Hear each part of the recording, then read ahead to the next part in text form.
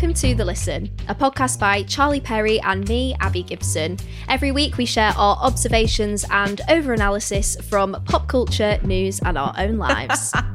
Over-analysis is my favourite part of that intro. Exactly. We have to be clear that we're diving into stuff that really doesn't need analysis, and we go hard and hard. Well, I don't know if I agree, because I've seen that in your top line talking points you've put Mean Girls, so that needs analysis. It really, really does. That absolutely needs analysis and discussion. I take back exactly what I said. But before we begin, with this being our inaugural episode, I feel like we should do a brief introduction into who the hell are we? Who the hell are you? Who are you? Well, I'm a hot mess and didn't have the correct equipment to start off this entire podcast. Love that. My name is Charlie Perry and I am the founder of Astrid Productions, which is the podcast company that makes podcasts for primarily female audiences and, of course, this podcast. Who the hell are you? Who am I? Great question. Well, I am Abby Gibson. I am a senior producer at Astrid Productions. So Charlie is technically my boss. I mean, not technically. Yeah. You are. I am, but it really doesn't feel like that. No, but it's fine because we'll have an HR representative present on every recording. When I was doing a talk the other day, a lawyer came over afterwards and was like, hey, I just want to hand you this card in case you ever needed any help with any of your podcasts. And I was like, maybe we need help with more than that. My team hate me. Joking. Abby, I think we should give people context as to why we are producing The Listen. Yes. Because I think there's been like a level of frustration, and the purpose of Astrid and why we do what we do is because women in audio have been on the back burner for a very long time, and we're putting women as the priority. So we wanted to make The Listen because, to be honest, there's not many pop culture podcasts out there. And we felt like there was a kind of gap in the market for us. And so therefore we thought, why not fill it with us? Yes, exactly. Yeah, we've had enough of producing other people's podcasts. And we thought, no, we haven't. It's our time now. We love all the podcasts we make. To be fair, I do always think it's quite funny how it's like from the producers of. So I guess we are the producers of. Yeah. This podcast is brought to you by the producers of Closet Confessions with Candice Brathwaite and Sorrel. Well, I'm going to say Coco Sorrel, but it's Sorrel Madzia. Stompcast with Dr. Alex George. Tiny Acts of Bravery with Clover Stroud. Yes. We've also started a podcast with our kindred company, Astrid and Mew, the most gorgeous jewellery brand in existence. We love. And they do the fun little welded bracelets, which they very kindly gifted me. And I got an A for Astrid and a pink gem for... I basically was fresh out of the Barbie film and figured it was like female empowerment. So there we go. Oh my God, gorge. So yes, we felt like there was a cultural gap in the female market ever since the high-low dissipated. RIP, we miss you so much. And we're not here to replicate. We're just here to hopefully entertain women who are wanting a weekly update. We'll be here every week. We've got to get our shit together, Abby. We do. We have spreadsheets coming out of our ears. We do. We do all the unsexy parts of podcasting, but you don't need to hear about that right now. Yeah. No, you don't. There's plenty of them. So every week we are going to bring, like Abby said, observations and over-analysis from pop culture and what the hell is going on in the world. So this is our pilot. We are going to post this. It's probably going to be a little bit dated. It's November, like early to mid-November right now while we're recording this. It's not going to go out straight away, but this is more for us to kind of pressure test our idea. And if we think it's worth you listening, then you can hear it right now. And I suppose if you don't hear this, it's been canned. So that's great. But we essentially are going to bring some things to the table based off of how we've spent our time, what we've enjoyed consuming, and I suppose just our personal views on whatever's going on. So do you want to kick it off, Abby? Because I feel like your first point is, well, go for it. Yeah, well, actually, this wasn't something that was originally on the table to talk about until about 10 minutes ago, because I was waiting for Charlie to join the call, and while I was running around East London looking for an XLR cable.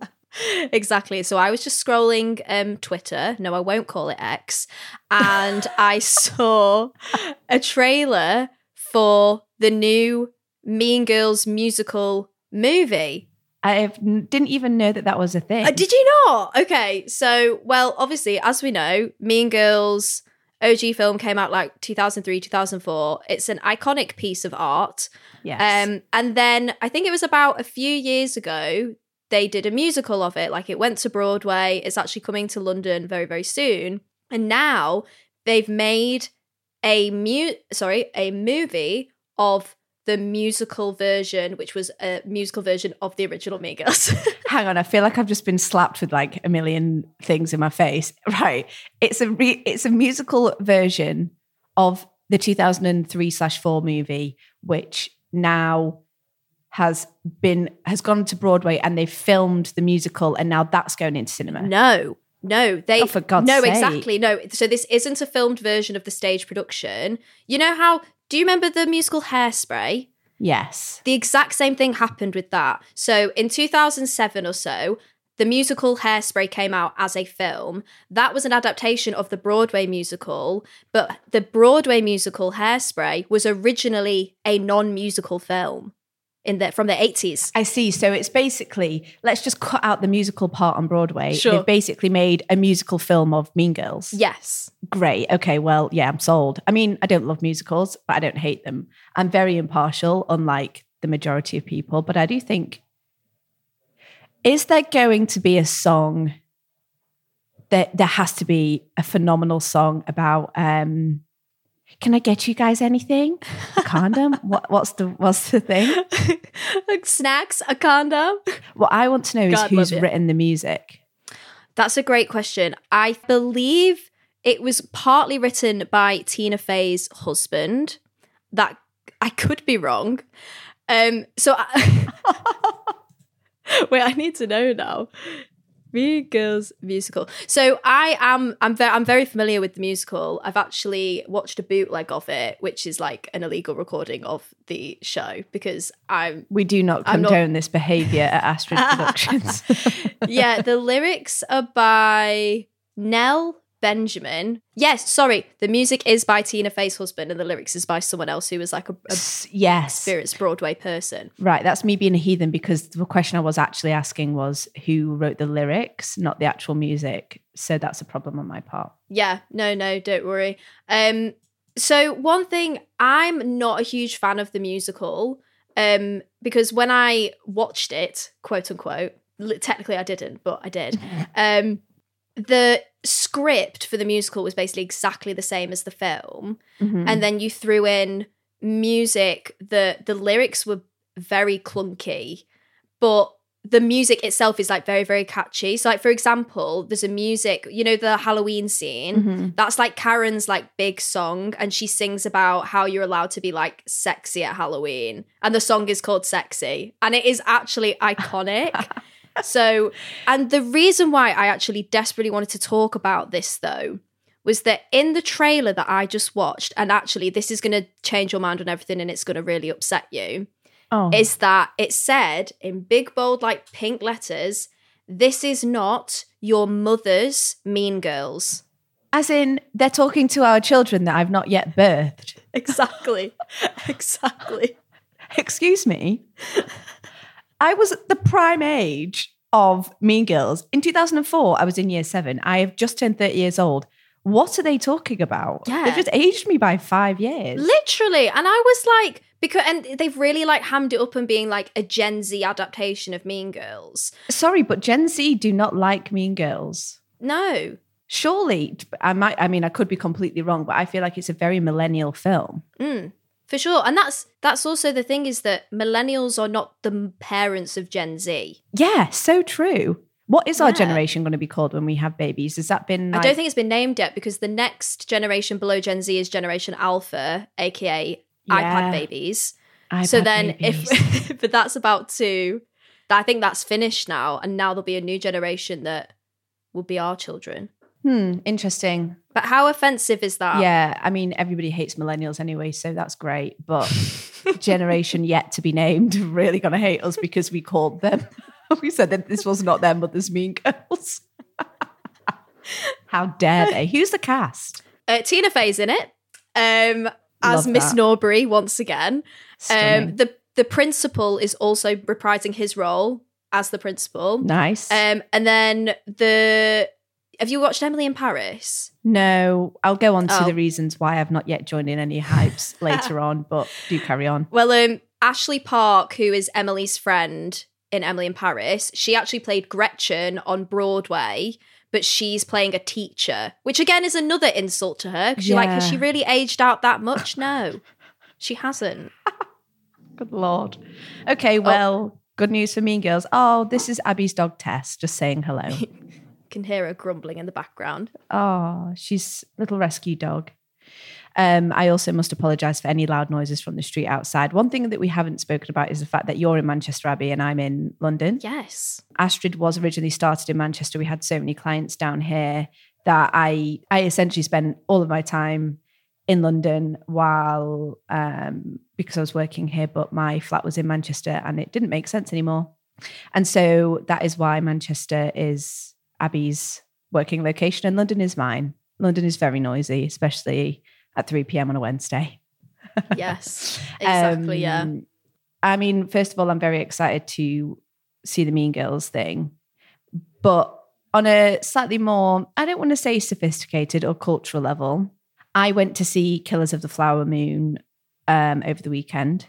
3 hours, 24 minutes. I was going to say, that is long. I've not planned, there's no way I'm seeing that in a cinema. I can't. Right. This is the debate, because I actually believe that the film has to be that long, because if it was any shorter, it would have done disservice to how complex the issue at hand is. Yeah. And it really opened my eyes because, first of all, I had no idea about, I really don't want to ruin anything, because I went into this film having not really read anything about it, but just knowing that it was like knowing who the cast were, essentially. Mm-hmm. And kind of that is what sold me. And so me and my best friend were saving up the time to go and see it. And we realized a Sunday afternoon was the perfect time. And because it was so long, we decided to go to the Everyman. Tell me why I do not have shares in Everyman, because I spent £20 on a ticket and then another £20 on drinks and snacks. For a cinema trip? Yes. It was in central London, but I will also say that that is still daylight robbery. That's absolutely insane. Yeah. If you've never been to an Everyman or you've not heard of it before, it's just a really bougie cinema where you sat on sofas and they bring food and drink to you. So you go to the cinema, go straight to the seat, and then they come to you, so there's no queuing and whatnot. They are really maximizing on these extra length films. But yeah, back to the point about the film, it really kind of got me thinking that the involvement to be able to make a film like that, if anybody's listening and they've seen it, you'll understand that it's based on a true story, but it's very obviously there's always a lot of research that goes into films, but this is like a very specific moment in history that is so morally, ethically, culturally wrong. And I actually stayed behind. I've never done it before. I stayed behind and watched the credits to see who was involved in it, how it was made, really just by seeing who was involved. And it got me thinking that I find, maybe because we work in the industry, like in the media industry, but I really feel as though entertainment can either kill or completely gatekeep culture. And I think that we're moving more towards the direction of gatekeeping culture by kind of righting the wrongs of the past, if that makes sense. And this film does that really well. And I love a film where I come out and I'm like, oh my God, I had no idea about that. And then the ending, I can't say anything because you have to go and see it, Abby. But the ending was just like, you'll have to come back and tell me when you've seen it because I don't want to ruin it for you, but it was just perfect. And it was brilliant. So yeah, my little snippet on cinema is Killers of the Flower Moon, which I highly recommend everybody goes to see. Amazing. I am just like totally put off by the length. I think I went to see Oppenheimer. Yeah. Me and my partner decided to spend the day before we got Husband? married. My Sorry. partner's still husband. Is it? I think people say partner when it's like you're not married. No, but partner is just like a ungendered term for your spouse. Oh, yeah. Oh, God. Okay, well, we're going to have to cut that. No, it's fine. Sorry, do you carry on? Thank you. No, so yeah, me and my new husband, we spent the day before we got married watching Oppenheimer, because we were like, we actually do need to like take our minds off like the world and what the hell we're doing this weekend, and the Wedman, yeah. So yeah, we went and saw Oppenheimer, and I'm really glad I did see it, but I did have to go to the toilet twice. Oh, yeah. I went to the toilet 3 times during Killers of the Flower Moon. But I hate that. I'm the kind of person who, like, if Dan, my partner's called Dan, if Dan starts talking during, like, us watching Rick and Morty, I'll pause it, because I'm like, you're a pauser. I am a pauser. Because I'm like, I want to give you my full attention, but I don't want to miss what's happening on screen. So, True. which ultimately, yeah, it just comes down to that when it is a long film, I have to really, really want to see it in order to see it in the cinema, but I'm also way more open to like paying for the home release of a film, especially since COVID, because I appreciate like how much work goes into these films, and like I want to support like cinema and the film industry. Yeah. But 3.5 hours long plus adverts, you would have been there for like, that's half a day. Yeah, I was there for a long time. Yeah. But the other part of this whole thing that was really frustrating was that I'm currently doing a spending competition with my best friend, Amy, which involves in the month of November seeing who could spend the least on non-essential goods. So I made a TikTok about the whole thing, and it kind of blew up because we had an argument over whether my deodorant was classed as essential. You were getting attacked in those comments. Yeah, and then I was getting attacked. I was saying it was obviously essential. But do you think, I need you to actually settle this. Okay. Do you think that a dog chew is an essential spending? Because she has a dog and I said it wasn't. Oh my gosh. Not a toy, like edible. Was it, what type of chew was it? She just said a big chew. A big chew. That is such a good question, actually, because we're running a bit low on chews. My argument was that the essential thing is food. Like, she's not eating it to fill herself and nourish herself. She's eating it as a treat. I really want to be like unbiased on it, but the thing is that sometimes your sanity lies between you and a dog chew. And if you Fair. I might be leaning but I'd give her like peanut butter on cardboard if it was saving money, and she'd be as happy. True. It was for bonfire night as well. Oh, well then yeah. No, she can Okay, have fine. that. Well, that's essential.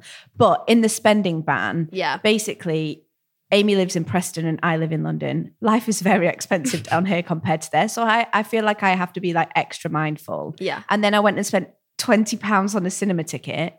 And then my friend bought the snacks actually, because I went to Marks and Spencer's beforehand and was like, I'll take the £1 bag of popcorn and some pineapple and my own water rather than buying it there.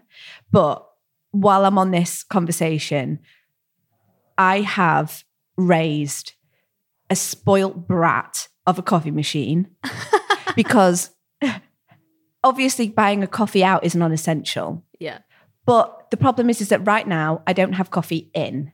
The reason I don't have coffee in is because the coffee machine will only give me a coffee if it is ground specifically to 0.31, which is known as like a mocha blend. And the only place that will blend it to that exact amount is in East London, where I do not live. And so I'm trying to argue that buying a coffee out is essential. It's honestly, I'm having a small breakdown about this entire thing because I can't buy myself a coffee beforehand.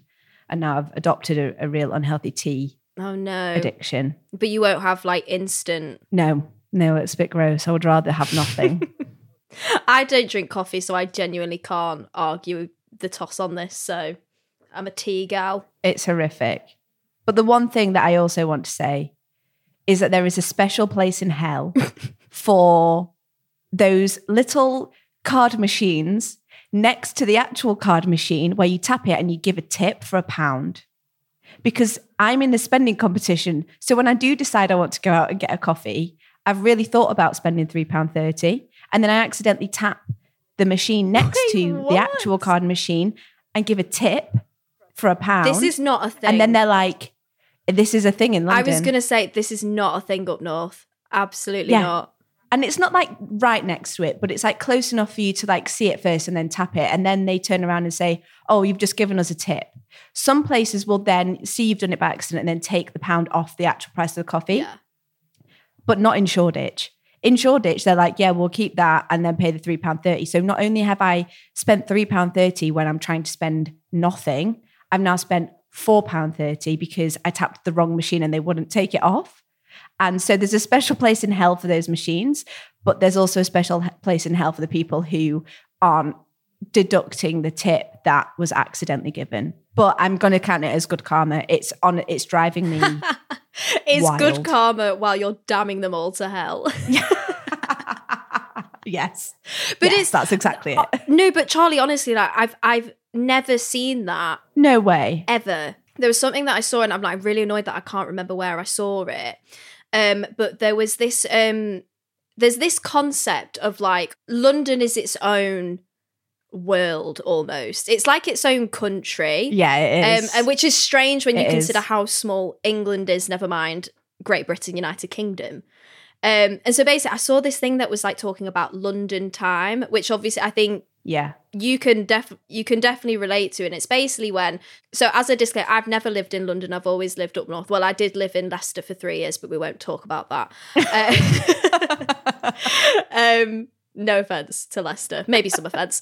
And basically, when you're living in London, you're on London time. Mm-hmm. But that is only kind of made abundantly clear to you when you go back home and you see, so like, because all of your homemates are living very different lives to you. So for example, I have a really good friend who lives in London. She works in publishing. She's single. She's living with flatmates and she's living her best life. She comes up north and all of us who are still in like near Greater Manchester, like, we're married, we have houses, people are talking about babies, and I've had many conversations with her. Like it really sends her. Yeah, so it's more of like a timeline than like the time, like how quick things or slow things happen in the day. Exactly. Yeah, that is so interesting. Yeah. Do you feel like that? Yeah. Now, because you've been in London a few times now. Yeah. So I finished uni and then travelled for a bit and then came to London to be an intern, an unpaid intern, may I add. That is one thing of the generation yet to be named. They won't ever have to deal with that, living in London and being paid literally nothing. And nobody could bankroll me living in London on a junior wage. So I decided to move to Manchester, get all of my experience there. And then it kind of just so happened that I've come back. And I think it's interesting because I feel like there's actually a hierarchy to it in that there's London, then I would say there's places like Manchester, like another big city, and then there's places that are like the smaller towns, so outside of like Greater Manchester, Doncaster, etc., wherever it might be, because I'm in a family where everybody, my family who are in Doncaster, that is my paternal side, everybody who is married, apart from one of my aunties who actually also did live in London and then went back to Doncaster when she was older, has married the first person they've been with, which I love that. I think that's great. And I think it really kind of builds that like my family feel extremely close. Like everybody lives in the same village. Everybody's on one another's doorstep to help. It's fun. The kids are always there. It's great. And I actually really miss that quite a lot living down here.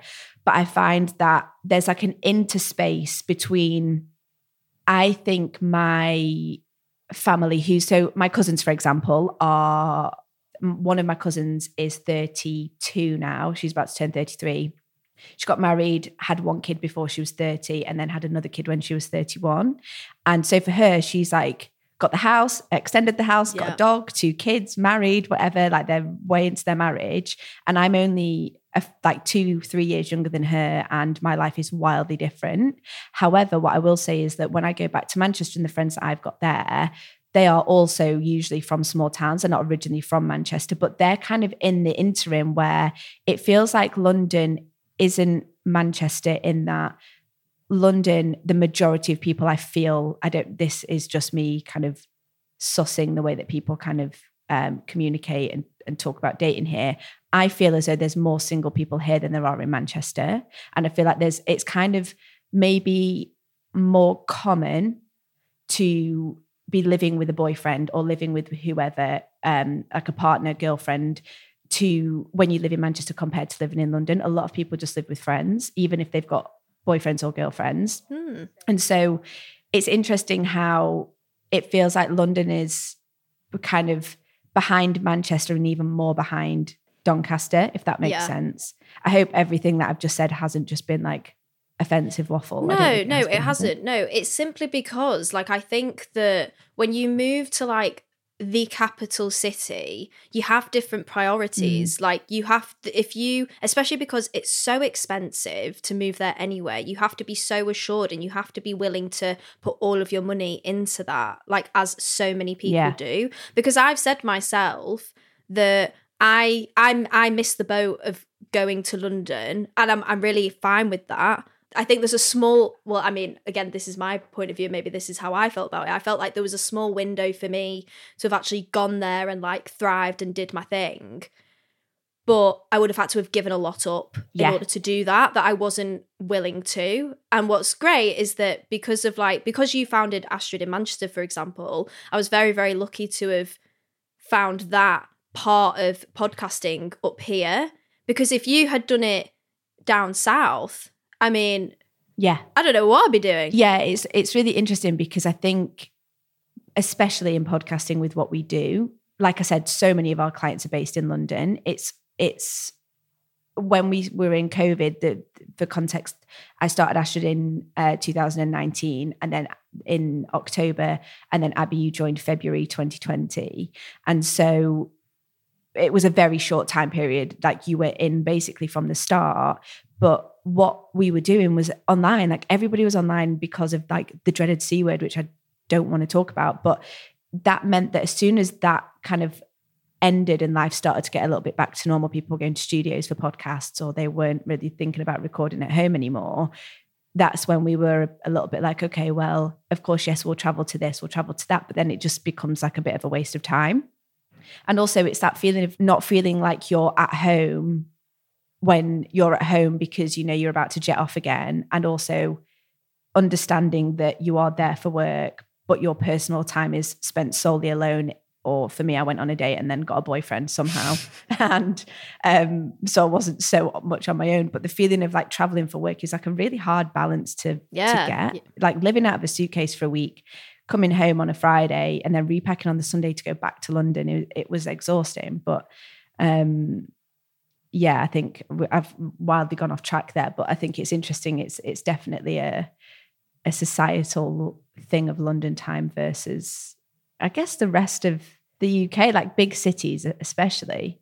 But I do think that the reason why London has such a chokehold on that kind of thing is because of the tube. Like I've thought this so much since I've been down here, is that the tube makes a very big place feel very small at times. Like it feels big, but it's so easy to get around. And Manchester doesn't have that. No, it doesn't. I'm sick of hearing the secret underground tunnels of Manchester. Use them. What's that? Use them. Apparently there's like there's underground tunnels in Manchester that were laid out to do like an underground train system, but they just never came to be, obviously, because nothing ever happens in the north. No, nothing does. Thanks for damaging that train line, Rishi, too. Sorry, FYI. We'll not go into that here, but whatever. I've got an obsession that we have to talk about. Go on, say more. The US girlies have got Naked Attraction. Finally. But I mean, I love that show. Like, I'm happy to hold my hands up and be like, that is one of my favorite comfort shows ever, which is so weird because it's that is weird. Naked. Yes, to confirm, Charlie, that is weird. Carry on. Well, when my friend Christy, who lives in New York, she's from Florida, but she's lived in New York for years. she came over and lived with me for a little bit, and she became really obsessed with Naked Attraction and Gogglebox.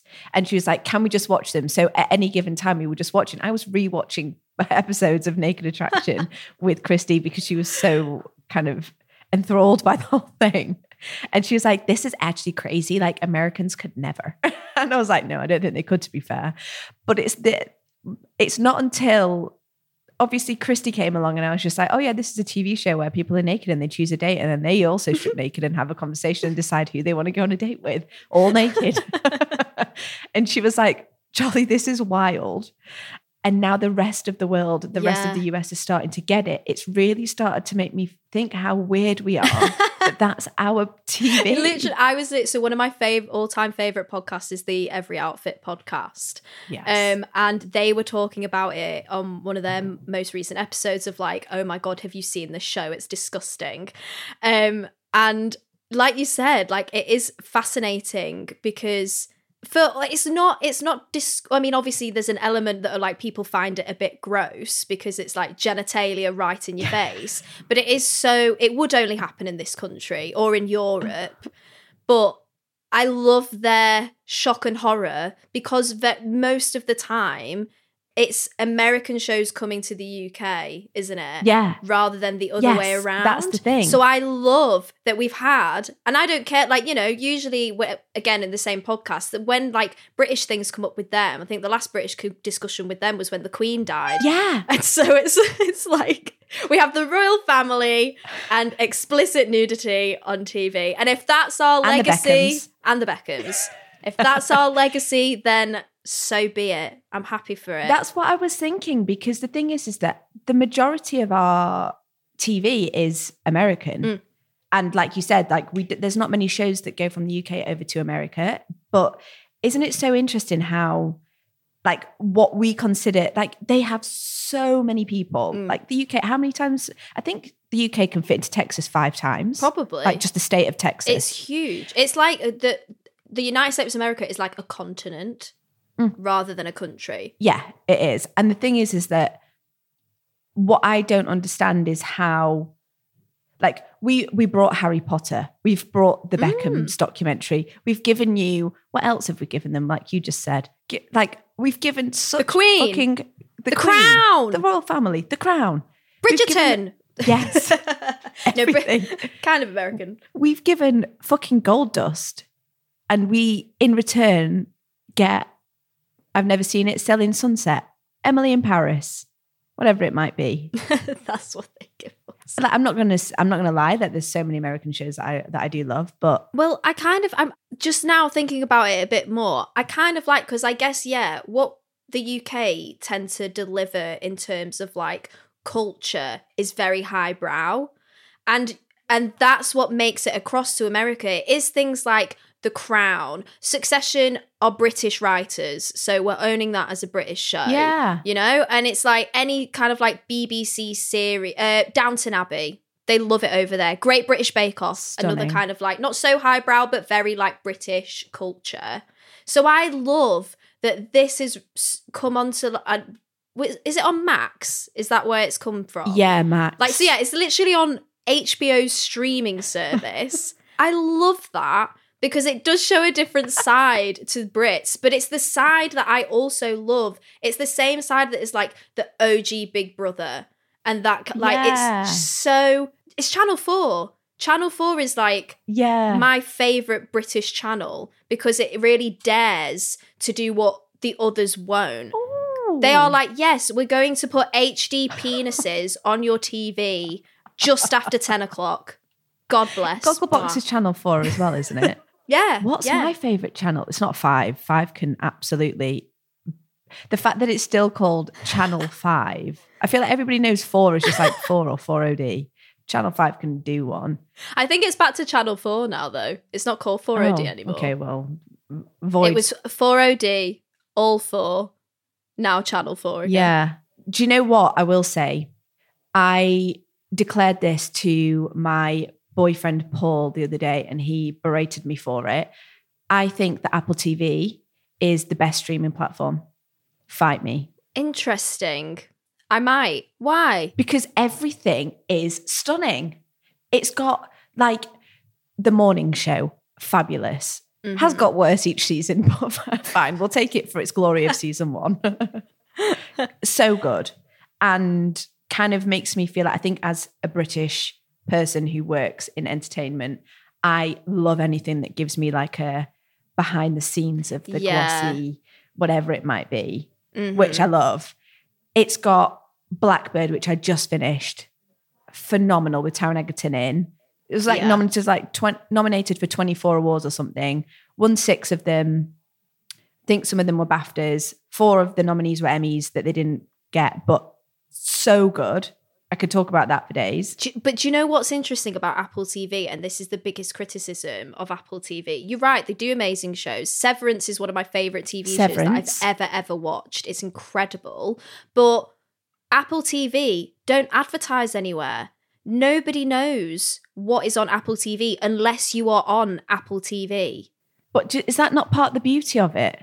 Because does it matter as if they don't advertise? If you know about it, you know about it. Sure, but I think it just limits. I think that they're not rivaling bigger networks and companies because the marketing is a bit poo, for lack of a better word. I know what it is. I think it's because on Netflix, for example, there's so much I'm not that much of a reality TV kind of gal. And there's like a severe lack of that on Apple. Like everything on Apple is like a series or like a limited series. It's a story. I know that reality TV follows storylines, but the idea is that I think with Apple, everything is like an ultra high quality series. Yeah. And they're not always limited. There's sometimes more runs of them. And I find with Netflix that once you get stuck down an algorithm, it's really hard to get out of it and find things that you might like that you wouldn't necessarily be given straight to because you're not in that space. That is so true. That is so true. I went on Dan's profile on Netflix the other day and I was like, I've never seen half of this stuff. Yeah. My boyfriend, because of all of his documentaries and like war things, and he is the epitome of like my Roman Empire, whatever it is him watching anything to do with World War II. And so the entire Netflix, unless I go off of his to find something on mine, I am just scrolling through thinking like, give me something that's not a war documentary.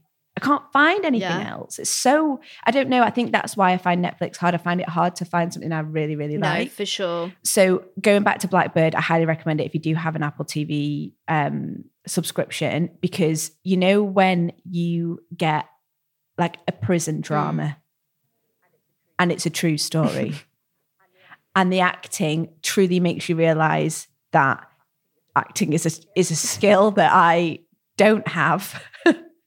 And people do it so well that you actually think that that's who they are in real life. Like, it blew my mind. What's it about? And give me a top line premise. So it's the story of a prisoner who went to jail, to a low security jail, and was serving a 10-year sentence. And then the FBI went to him because they spotted in his personality that they thought they would be able to send him to a maximum security prison and get a confession out of one of the other jailmates there. So it's basically the story of him. It's a true story. Wow. Yeah, it's him. So Taron Egerton is the low security prison prisoner, and the maximum security prisoner is Paul Walter Hauser, who I've not seen in anything before, I don't think, but his role was mind-blowingly good. So the story is basically trying to follow getting this confession. Yeah. And I'm not going to say anything more on it. But one thing I did realize is that the series came out in 2022. And much like you were saying with Emily in Paris, like throwing back to that comment earlier, the reason why I haven't seen Emily in Paris is because everybody was talking about it. And I was like, I just don't want to subscribe to that conversation right now. And then the problem is I do eventually watch it and I expect everybody to give me the same hype they were giving everybody else when it actually launched. This is the issue with you starting Sex and the City only a few months ago. Honestly, I'm sorry. I'm sorry to everybody. It should have happened a long time ago, but that's the reason. There's just something in me that doesn't want to join in. You're a hipster. Is that what it is? I would say that's a pretty heavy definition of a hipster, I'm afraid. You've got to get in line that being a fangirl's cool again, Charlie. It's Oh, cool no, to be hyped with everyone. That's part of the fun. I can fangirl until the cows come home easily, but it really has to be on my own agenda, I suppose. Yeah. And I'm a year out all the time. This happened with something else as well. I can't remember what it was, but yeah. Succession, yeah. But you were around for the last season, so that was good. Yeah, I was. I think I caught up by season 3, which is great. But anyway, I highly recommend Blackbird on Apple TV, and come and fight me in the comments. Apple TV is the best streaming platform out there right now.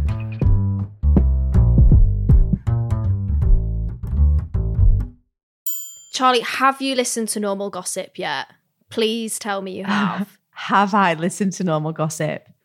I am hooked. For anybody who has never heard of it, God. Abby, please you're the OG with this. You brought me Normal Gossip. It is my fave. I actually am going to go out here and say it is my favorite podcast. It is number one really? So it actually is. So basically, the host, Kelsey McKinney, she recounts literally just a piece of gossip from the normal world. It's not celebrity gossip. It's gossip you would hear from like your cousin's friend's uncle's colleague.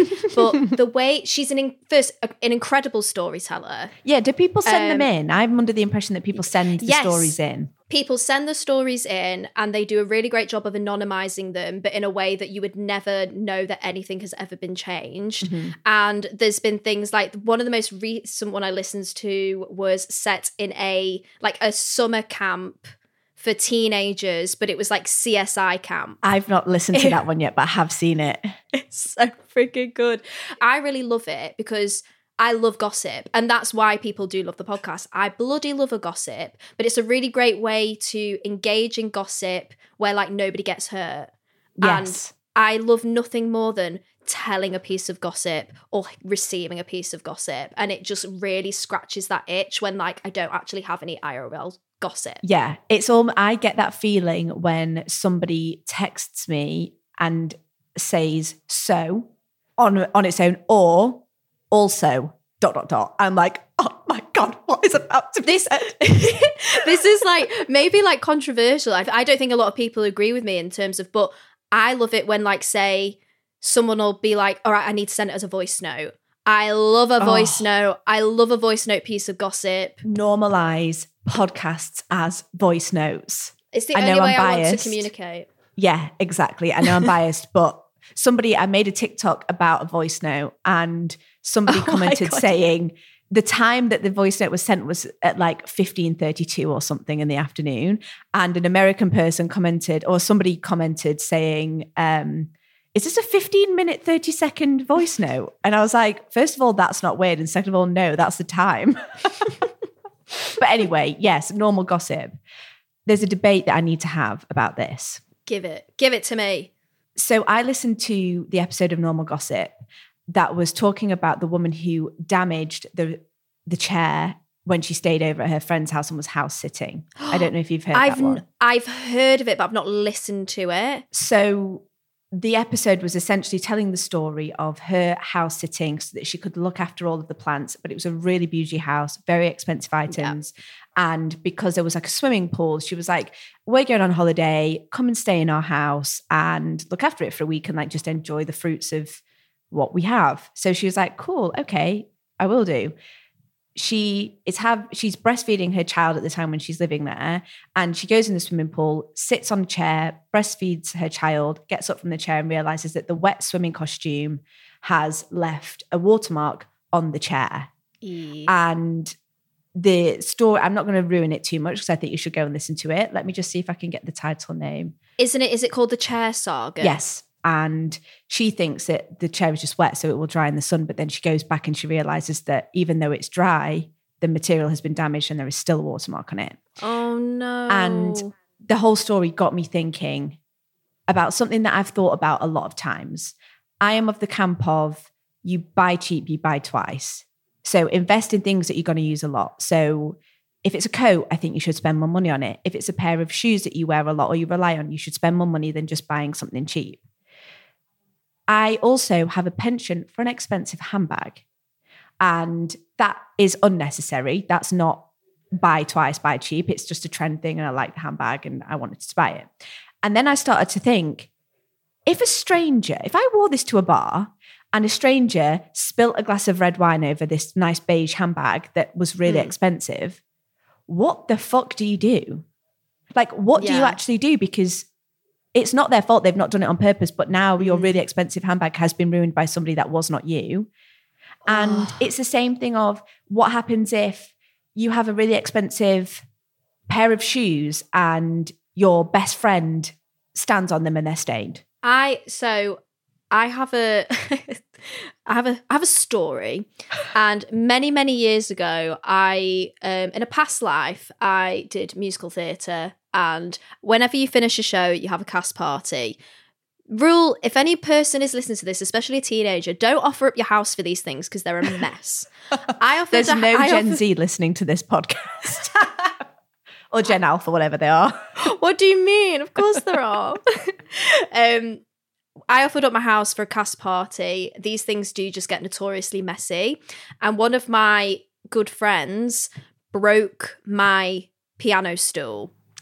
Oh, God. By just being an idiot and sitting on it, and it fell. Oh. And I guess kind of different. We were like late teens, early 20s, like people don't really have their own money. But I was also not supposed to be having that party. So how do I explain a broken piano stool? Yeah. And then that I had to, tell my dad, like, I'm really sorry, I had a few friends around and it broke. Guess what I received as a birthday gift that year from my dad? No. So in order to... my dad bought me a new piano stool for my birthday because it needed replacing. But then I was like... You've wasted a whole birthday present. Wasted a whole goddamn birthday present. It was never offered to be... and this is the thing. I would at least offer to contribute in that situation. Yeah. Even if I had, like, no money, I'd be like, I'm so sorry. Let me, put, like, however much I can kind of offer so it's at least there. Even if it's not much. It's kind of the thought. Yeah, because what do? Do you say to that friend, this is completely gone now? Because I feel as though I would say, this was really expensive and you've damaged it accidentally, but I can't use this anymore. Am I expecting them to fix it? Am I expecting them to replace it? Like, what if they can't afford it? The argument of, if you buy something, you should be able to replace it or fix it if it's been damaged out of not your fault. But I'm like, it's a debate I want to have. I want to know what people do in a situation where their belongings have been damaged by somebody else. There's an episode of Sex and the City you mustn't have got. Somebody said that. There is. So basically what happens is, if you don't mind me telling you. No, please. So Carrie goes to a party, obviously wearing her Manolos.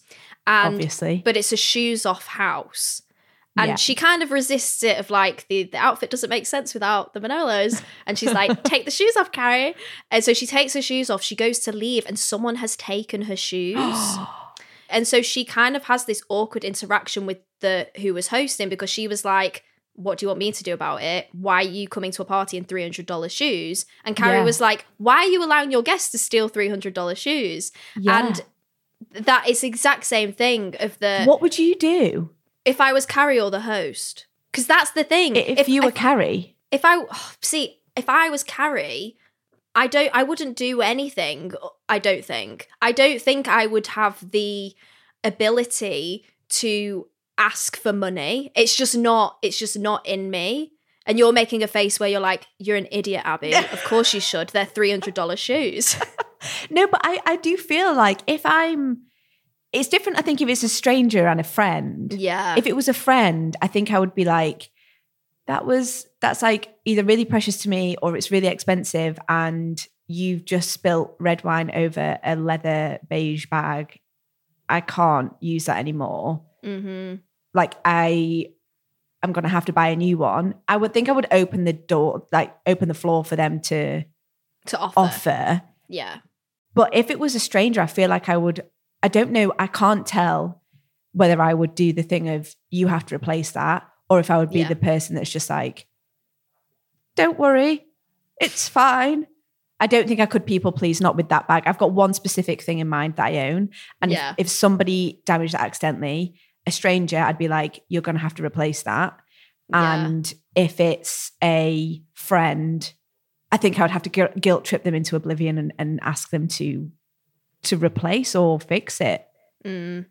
And the chair saga episode is what made me think about this of normal gossip. And it was so interesting, like the different thoughts, because I think it just boils down to whether, one, you would spend that amount of money on what the item is, and two, like that argument of should you buy something that is beyond replacement out of your own cash if somebody else damages it.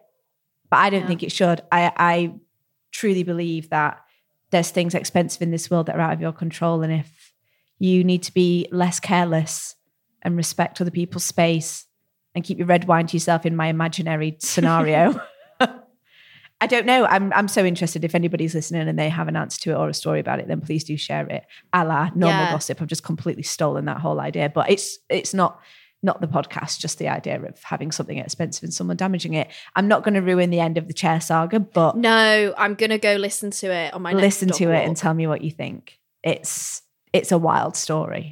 Well, thank you so much for listening to the pilot of The Listen. Yeah. We are very excited to have brought this to you. We hope you enjoyed it. You can give me and Abby a follow at the links in the bio. There's too many for me to just list off here. But it'd be really nice to see you over on socials. And on a final note, this podcast has been produced by Astra Productions, the podcast network that puts women first. The executive producers are Abby Gibson and Charlie Perry. The assistant producer is Sophie McQuillan. Editing by Abby Gibson and Sophie McQuillan. Video editing by Lauren Howie. And production coordination by Molly Sainty. If you want to get in touch and send us a little love letter, you can email us at hello@astraproductions.co.uk. See you next time. Bye.